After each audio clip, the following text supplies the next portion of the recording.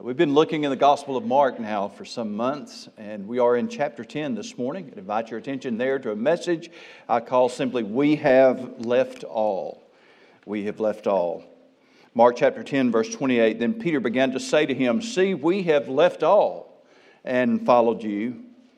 And so Jesus answered and said, Assuredly, I say to you, there is no one who has left house or brothers or sisters or father or mother, or wife, or children, or lands, for my sake and the gospel's, who shall not receive 100-fold, now in this time, houses and brothers and sisters and mothers and children and lands, with persecutions.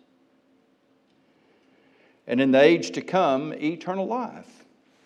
But many who are first will be last, and the last first. This passage is set against the backdrop of Jesus' interaction with the rich young ruler that we saw last week. He came to Jesus saying, Good Master, what must I do that I may inherit eternal life? He had already done in his mind everything that his religion had taught him to do, and yet he still obviously lacked a peace in his heart. He was still seeking. There was something that had to be missing, and he knew that Jesus surely could supply that final missing piece that he needed. What is it? What shall I do that I may inherit eternal life? As a rich man, he could give more alms. He could offer the best offerings. He could give the spotless lamb that came at such a premium price. Others might have to content themselves with only being able to offer a bird, a dove, maybe. The rich, you see, in their thinking, had an inside track. The disciples had heard that. The Pharisees, the Sadducees, all they taught that, believed that. Their wealth was a sign of God's blessing and favor, and it gave them almost a guaranteed track to eternal life. Jesus pointed him to the law of Moses because the law of Moses should have convicted him of his sin. That's what it was designed to do.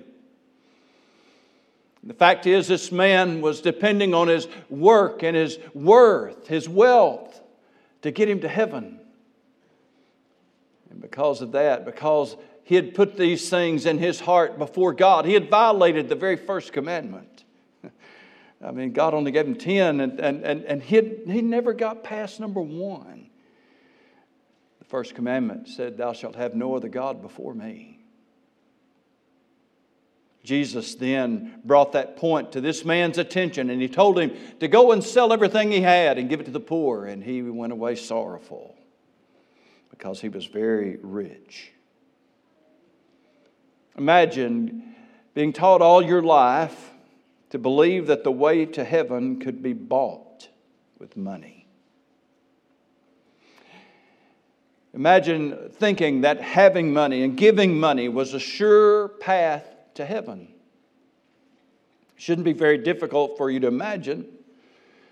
For many years, even among those who claimed to follow Jesus, a religion existed that had a complex system of indulgences. If you sinned and wanted to continue in that sin, you gave an offering and you would be granted an indulgence to pay for your sins.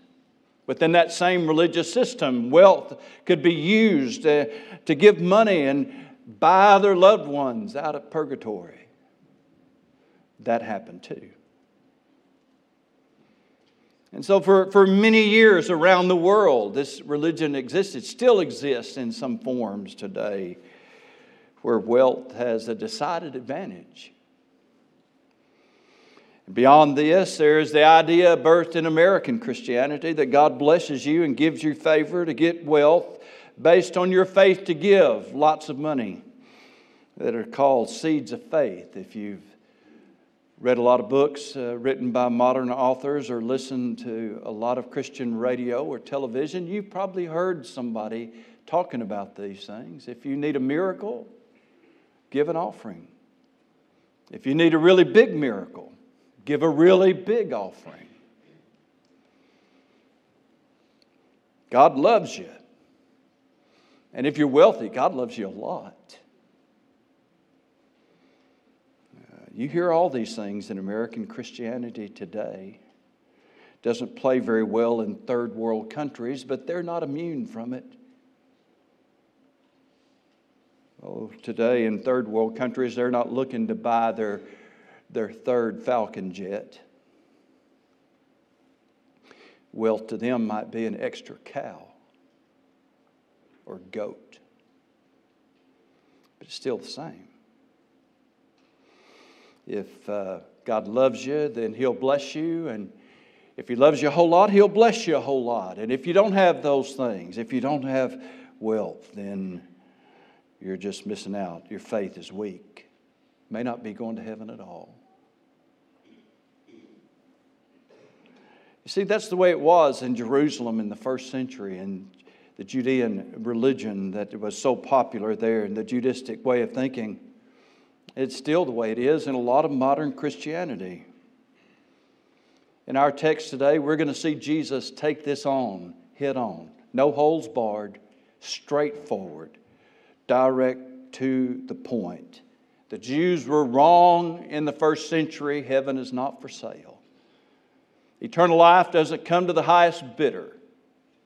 Salvation is not available for a price that we can pay in any money. No amount of money can buy it. The good news is that Jesus Christ has paid for it. And that's the only way to get it.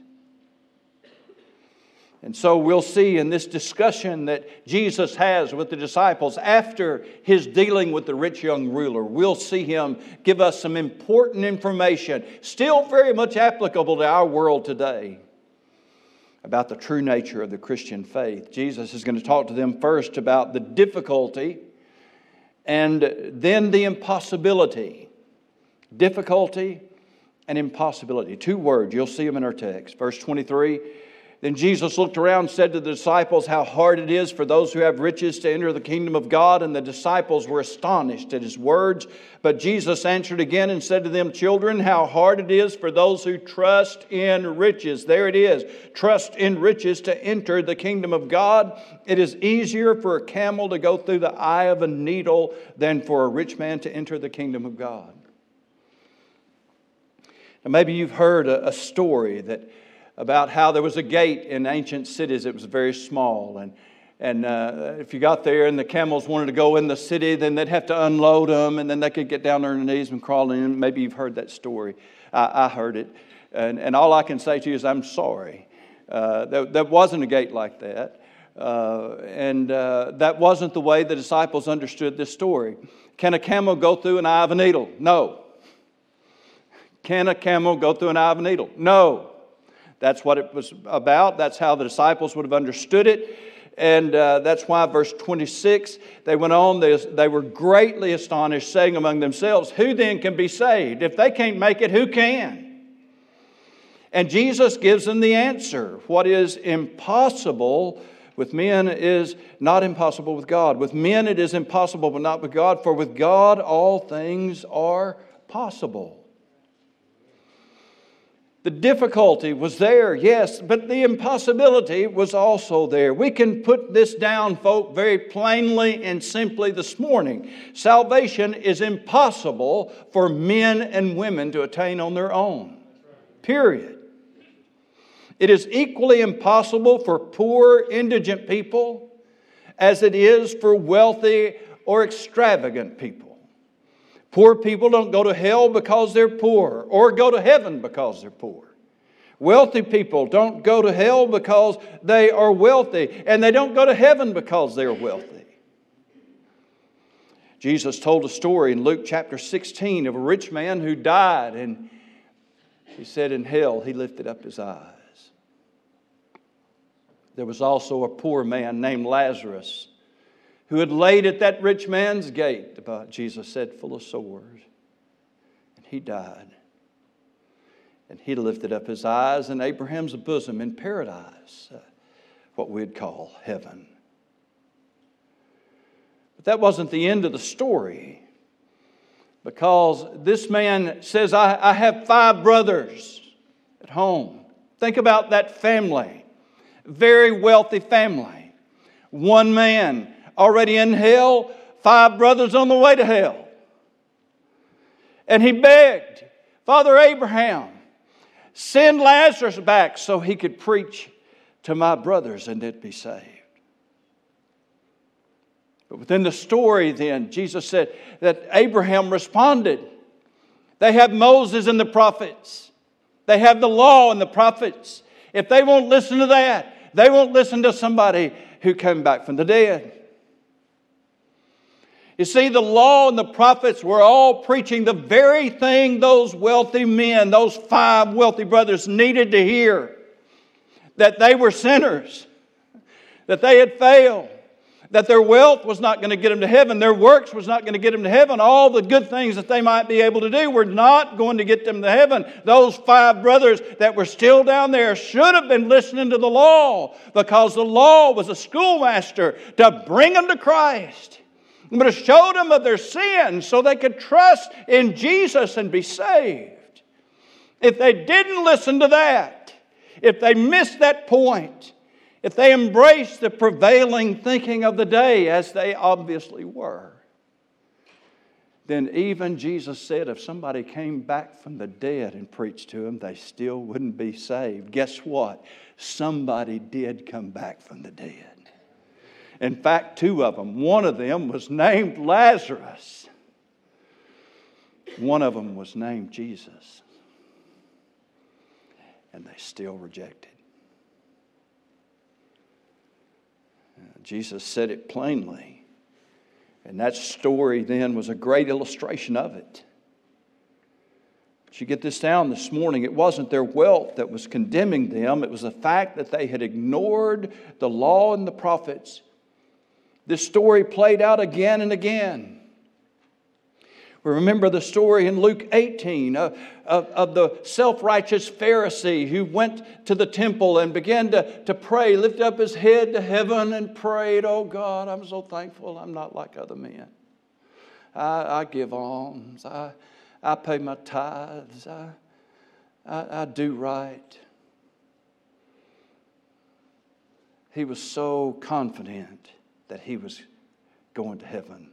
Meanwhile, there was a publican, of all things, a publican, a despised tax collector. Jesus said he was so broken, he wouldn't even look up.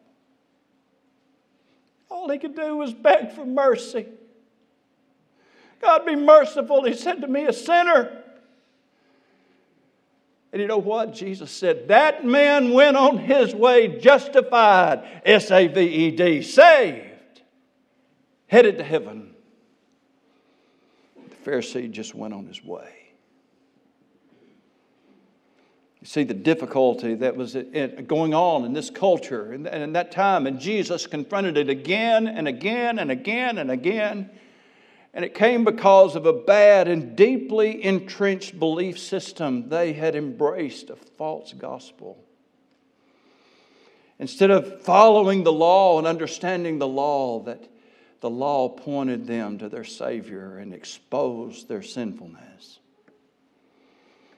Instead, they embraced a kind of self-righteousness. Salvation based on works. And yes, on wealth.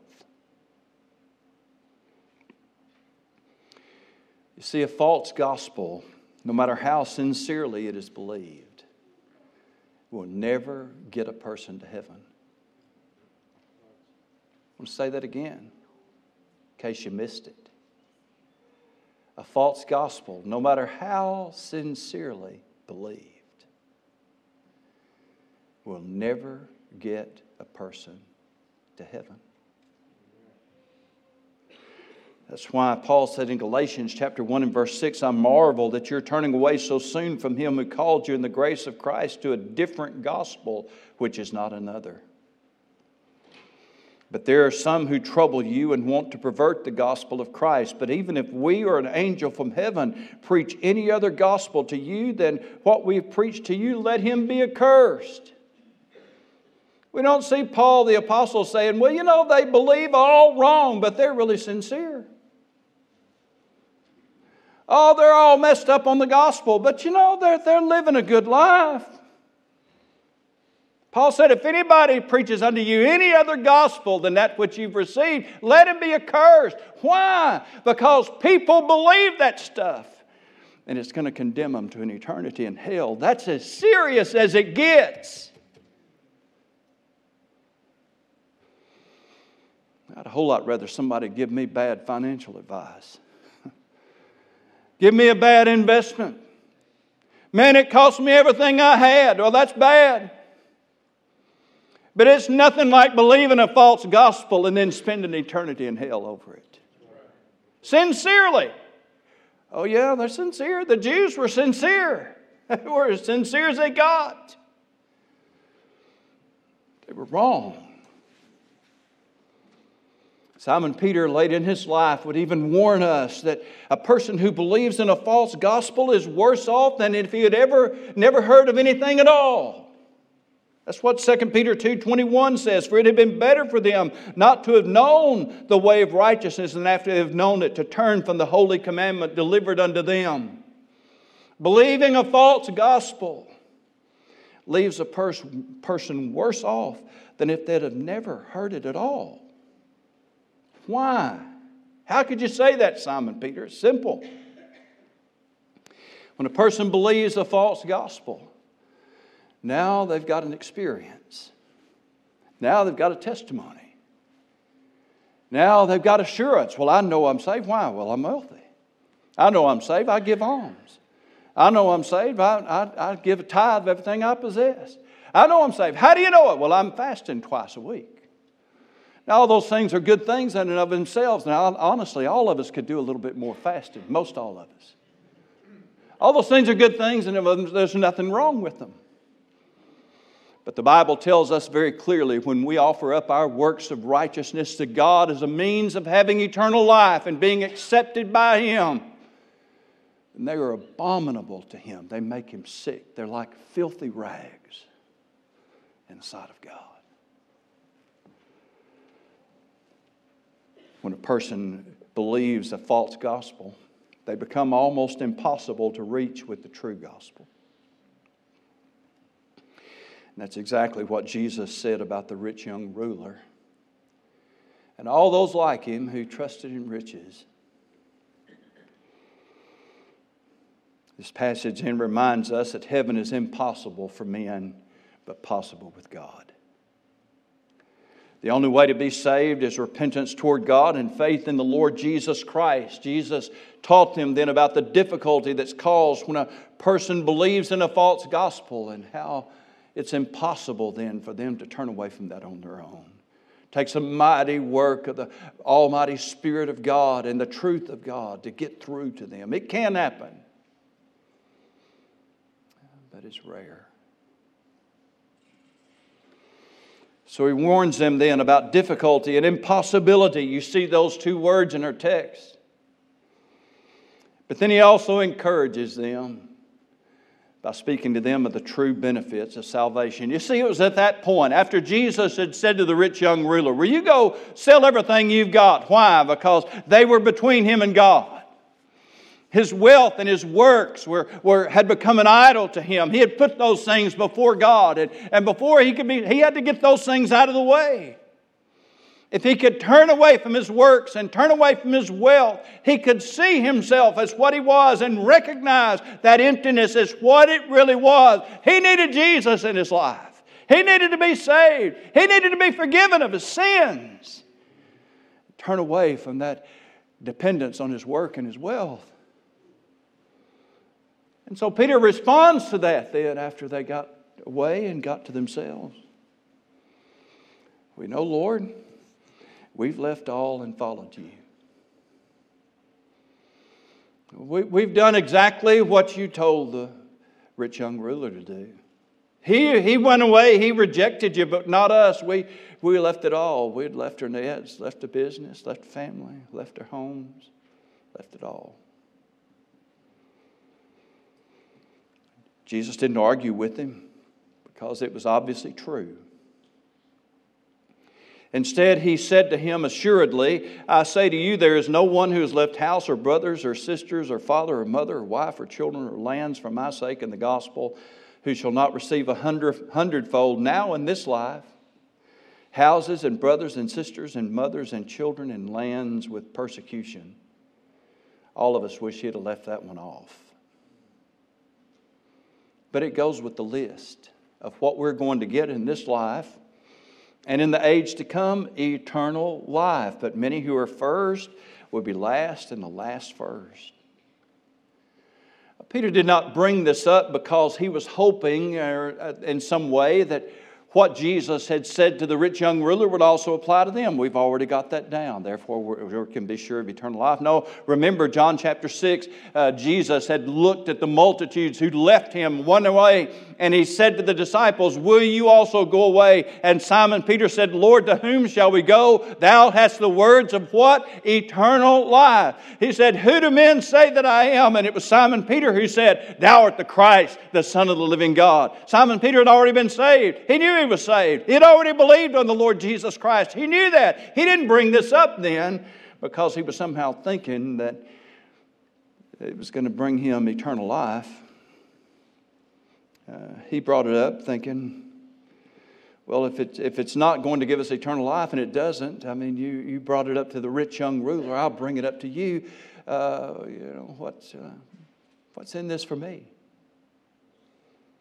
What are we going to get then for leaving it all and following you?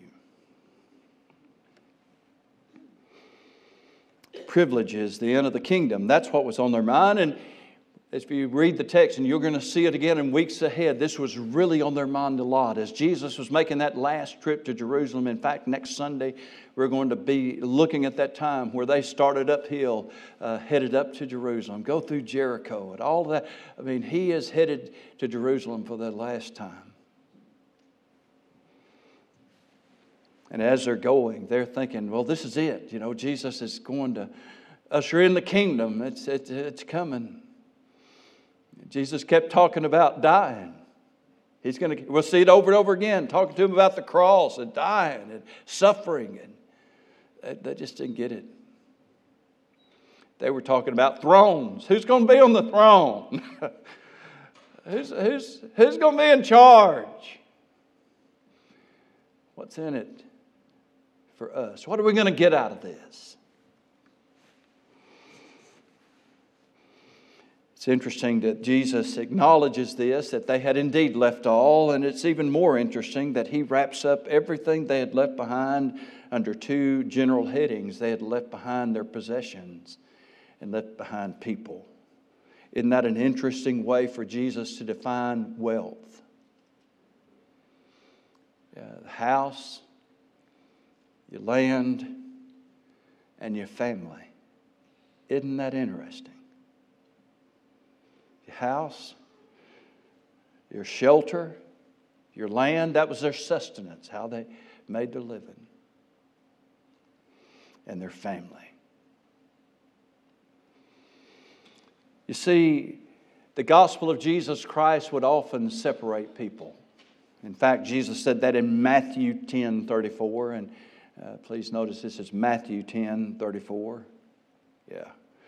"Do not think that I came to bring peace on earth," Jesus said. "I did not come to bring peace, but a sword. For I have come to set a man against his father, a daughter against her mother, and a daughter-in-law against her mother-in-law. And a man's enemies will be those of his own household.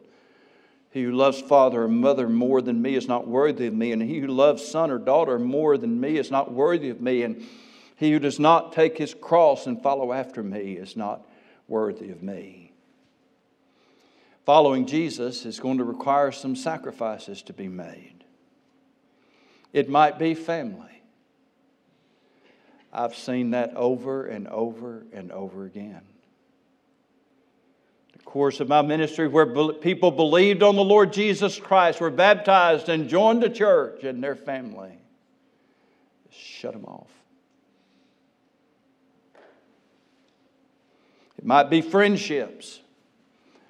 Lifelong relationships that you had with people that you love and you thought you could depend on, but you receive Jesus Christ and start living for Him. You don't have to leave those folks. They'll leave you. It might be a precious home. It might be land that was inherited or bought. It's certainly true of those called into ministry as the disciples were. It was certainly going to be true of them. It's been true of many others since. I've packed up my stuff and my kids and moved them again and again and again when God led. Nancy's given up more jobs than I can count. We've left houses and friendships and relationships behind and our children had to too. It's a part of what it means to follow Jesus. There are some things that we have to leave behind sometimes to go where Jesus wants us to go. And so, for those in vocational ministry, as these disciples were, it was going to have a very particular meaning, but it also has a very specific meaning for all of those who will follow Jesus. Jesus said, if you love your family, if you love your house, if you love your land, if you love your livelihood, if you love that more than you love me, you're not worthy of me. Take up your cross daily and follow me. Now, you say, well, Jesus never asked me to sell my house and move. Amen. God bless you. I've never had to sell a land and move. God, amen. God bless you. I've never had to give up a job in order to serve Jesus. Amen. Amen. Thank God for your blessings. That don't mean it may not be in your future. Remember, Jesus talked about persecution. What if living for Jesus means that the state is going to come in and confiscate your land? It's happened before. And by the way, it happened right here in our shores. It was before there was a United States and before there was a Constitution, but it happened in our own country.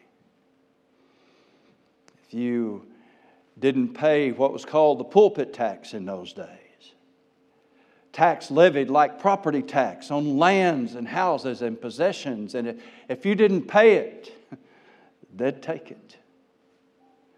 Right here in our own country. Could it happen again? I hope not. The persecution is real. And it may fire up in a greater way. And if the Bible is true, it will fire up again before Jesus comes. And you may live to see it. Will we give these things up if necessary in order to hold on to our faith? But you know, the Christian faith is not so much measured by what we might give up or what we lose. The Christian faith is measured by what we get. Because whatever we give is nothing compared to what we get. And Jesus defines this in two ways for him. He answers this question, well, Lord, we've left all that have followed you. And the unanswered or the unspoken question is, what are we going to get? And Jesus tells them. And he defines it in two ways. It is what you get, number one, in this life, right now. And then what you get in the life to come. So let's just look at it. There's benefits in this life. Through God's marvelous blood-bought church, God works to replace all the things left behind with others. You see, you may leave your house, but God will make sure to it that others then will provide you with a place to live. You may leave your land, but God makes sure that others will share their land with you. You may leave your father and mother, but God will send you many, many who are like a mama and like a dad to you. Many, not a few, many. You may leave your brothers and sisters, but God will send you many, many who will be like a brother, like a sister. You may lose relationship, yes, with children or move away from them, but God sends many more, many, 100-fold many. 100 times more. Nancy and I had 5 kids. That's 500 kids God's sending us, Nancy. I hope they don't all come to lunch the same Sunday. I'd say that's a conservative estimate of all the kids I've had that I felt like was just like they were mine. See them grow up, see them saved, baptized, teach them the Word of God. Oh my, yeah. You see, we don't talk about a church family for nothing. There's a reason why it's that way. Because God makes sure that, yes, there are things that we leave behind, but through this marvelous ministry of the New Testament church, then we build relationship. We call one another brothers and sisters because we are, and we bless one another, and we love one another, and we share with one another and pray for one another. And the relationships in our life are multiplied again and again and again and again. This is why commitment to a church is so important. Why we ask you to formally join, to make a decision where you actually join the church. And you do that by coming down the aisle in the invitation time and telling me, God's leading me to be a part of this church family. And we'll receive you however we can receive members. It might require you to be baptized. It might be something as simple as transferring your letter. But it is an important move for us to make. It is a commitment that you make, much like a commitment you make to your own family. You make a commitment to this church family. I want to be a part of it. I want to join. I want to have that commitment and build relationships with one another. Commitment. It's how relationships are built. It is a fertile soil then in which relationships can grow and flourish. God does not intend for us to be isolated in the kingdom work. That's why He gave us churches, why they're important. And that's where we see this promise that Jesus makes us in this passage play out. So that though we might have lost some things or left some things, God makes sure that we're always surrounded by people who love us and that we love them back. There are blessings then in this life. But then Jesus also says there are blessings in the age to come where we're assured of eternal life. In the age to come or in life to come, there is eternal life. And in this coming kingdom of eternal life, Jesus says the last shall be first and the first shall be last. Now this is a parable, and it emphasizes that all will have eternal life in exactly the same way. It makes sense when you think about it. Well, the first are last, okay. But then the last are first. Oh, what's that mean? It means they're all first. First is last, last first. You see what it says? It is emphasizing then the equality of eternal life. There is nothing greater than eternity. There's not eternal eternity as compared to just regular eternity. There's not eternal eternity compared to just regular. Well, you get just regular eternity, but then the rest of us get eternity. No. Eternal life is what? Is there anything greater? I mean, once you put the 3 dots on the end, that's it. Eternity. Eternal life. That's what you have. And Jesus tells us what this eternal life is. In John chapter 17 and verse 1, Jesus spoke these words, lifted up His eyes to heaven and said, Father, the hour has come. Glorify your Son, that your Son also may glorify you, as you have given Him authority over all flesh, that He should give eternal life to as many as you have given Him. And this is eternal life, that they may know you, the only true God, and Jesus Christ, whom you have sent. Eternal life.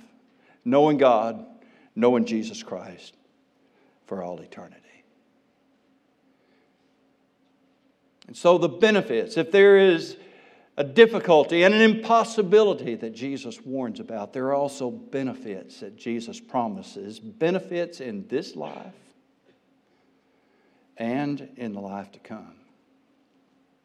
We can wrap this up then this morning rather simply with a few final thoughts. First of all, salvation isn't difficult for us to obtain. It is impossible to obtain. if you have bought into a false gospel that teaches you that your works or your wealth will get you into heaven, and basically there's maybe 10,000 different variations in the world. I don't know how many. That's hyperbole perhaps. I don't know how many false gospels are being preached or how many people are preaching them. But I know one thing. All the false gospels have one thing in common. They all center on human works, on who we are and what we've done.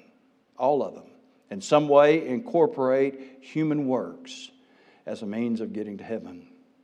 Whereas the gospel of Jesus Christ instead calls us to repent. To repent from what? Repent of our sins. To repent from our dead works. To repent from any effort to try to save ourselves. To repent means to turn from those things and turn to God with a simple plea. God, be merciful to me, a sinner. And let me tell you something this morning. If you can present God with a sinner and call on Him for mercy, He will present you with eternal life. Simple truth. Building on that then, the benefits of salvation are available to everyone who believes on Jesus. Who then can be saved? Everyone can who believes on the Lord Jesus Christ. All other plans are false and are doomed to failure no matter how sincerely they may be held or practiced. Benefits of salvation are set against the backdrop of what we give up, because there's no possession and no people who are more important to us than our relationship with Jesus Christ. But Jesus reminds us, it's not just about eternity. Salvation is not just about putting a check in the box. Yeah, I've got my eternity covered. When I die, I'm going to be okay. I'm going to go and be in heaven for all eternity. I got that. Check the box. None. Move on. No. There are benefits of salvation in this life. And that reminds us of the importance of being a part of a church family where we build relationships and where we serve Jesus together. The poorest beggar, the vilest sinner, gets the same salvation and the same eternal life as the most wealthy person imaginable, because we all must bow before the same cross. We all have to be saved by the same blood, and then we all get the same eternal life. But don't think that it's all just about eternal life. It's about this life too. Great motivational speaker Zig Ziglar famously spoke of often in many of his speeches, but he also wrote it in one of his books. He said, imagine spending your whole life climbing the ladder of success to finally reach the top, only to find the ladder was leaned against the wrong building. Reach the top, and it's not the right top. See, Jesus warned us about the possibility and the potential of wasting our life, of losing our life. But because of what Jesus says in this passage, the last will be first and the first will be last, that tells us, folk, something very valuable and very important. That means that it's never too late for a person to be saved. As long as there's life, there's a potential and possibility that that person may call on the name of the Lord and be saved for all eternity. Though they might be on their deathbed, literally with almost their dying breath, and cry out to God to be saved, then they'll be saved and they'll be in heaven for all eternity. Late in life? Yes. Yeah, absolutely. We believe that person who's in prison, maybe who's committed terrible crimes, maybe he'll never be let loose and spend his whole life in prison and die in prison. But can that person be saved? Yes. Can they have eternal life? Yes. Yes. Yes, they can. But I've talked to a lot of folks who were saved late in life. And some, yes, who were saved literally on their deathbed. And they all said the same thing. I wish I'd done it sooner. Sorry I waited. I've never heard anybody say, I got saved too young. No. No. I wish I could have sinned a little longer. That don't make any sense. Oh, but I've heard a bunch of them say, I wish I hadn't waited so long. You see, eternity comes to all, and it comes to all the exact same way. It is by repentance toward God and faith in our Lord Jesus Christ. And we'll all get the same eternity by the same grace from the same God. But what are you doing with your life? See, Jesus offers us the benefits now, the life that we can have now, and it's available to you. It's available to you, first of all, if you'll be saved. You can't have it without it. Don't wait. Don't put it off. If you need to be saved today. Right now, today. But it's also something for us to ask ourselves about what we're investing in eternity. Are we using our life? Are we experiencing the benefits that Jesus promised us now? The great preacher, Dr. George Truett, who pastored the First Baptist Church in Dallas, Texas, for many years before W.A. Criswell went there. W.A. Criswell was the one who I heard told the story about Dr. Truett. He went to visit one of the renowned Texas ranchers. Had a huge ranch, and he was visiting with him, and he drove him around his ranch, and finally they pulled up on a knoll, he said, and the rancher got out and said, Dr. Truett, he said, as far as you can see in that direction, I own every bit of that. And then he pointed this way, said, as far as you can see that way, I own every bit of that. And he pointed over here, and he said, as far as you can see that way, as far as you can see, I own all of that. And back this way, as far as you can see, I own it all. Dr. Truett pointed up there. And he said, what do you have up there?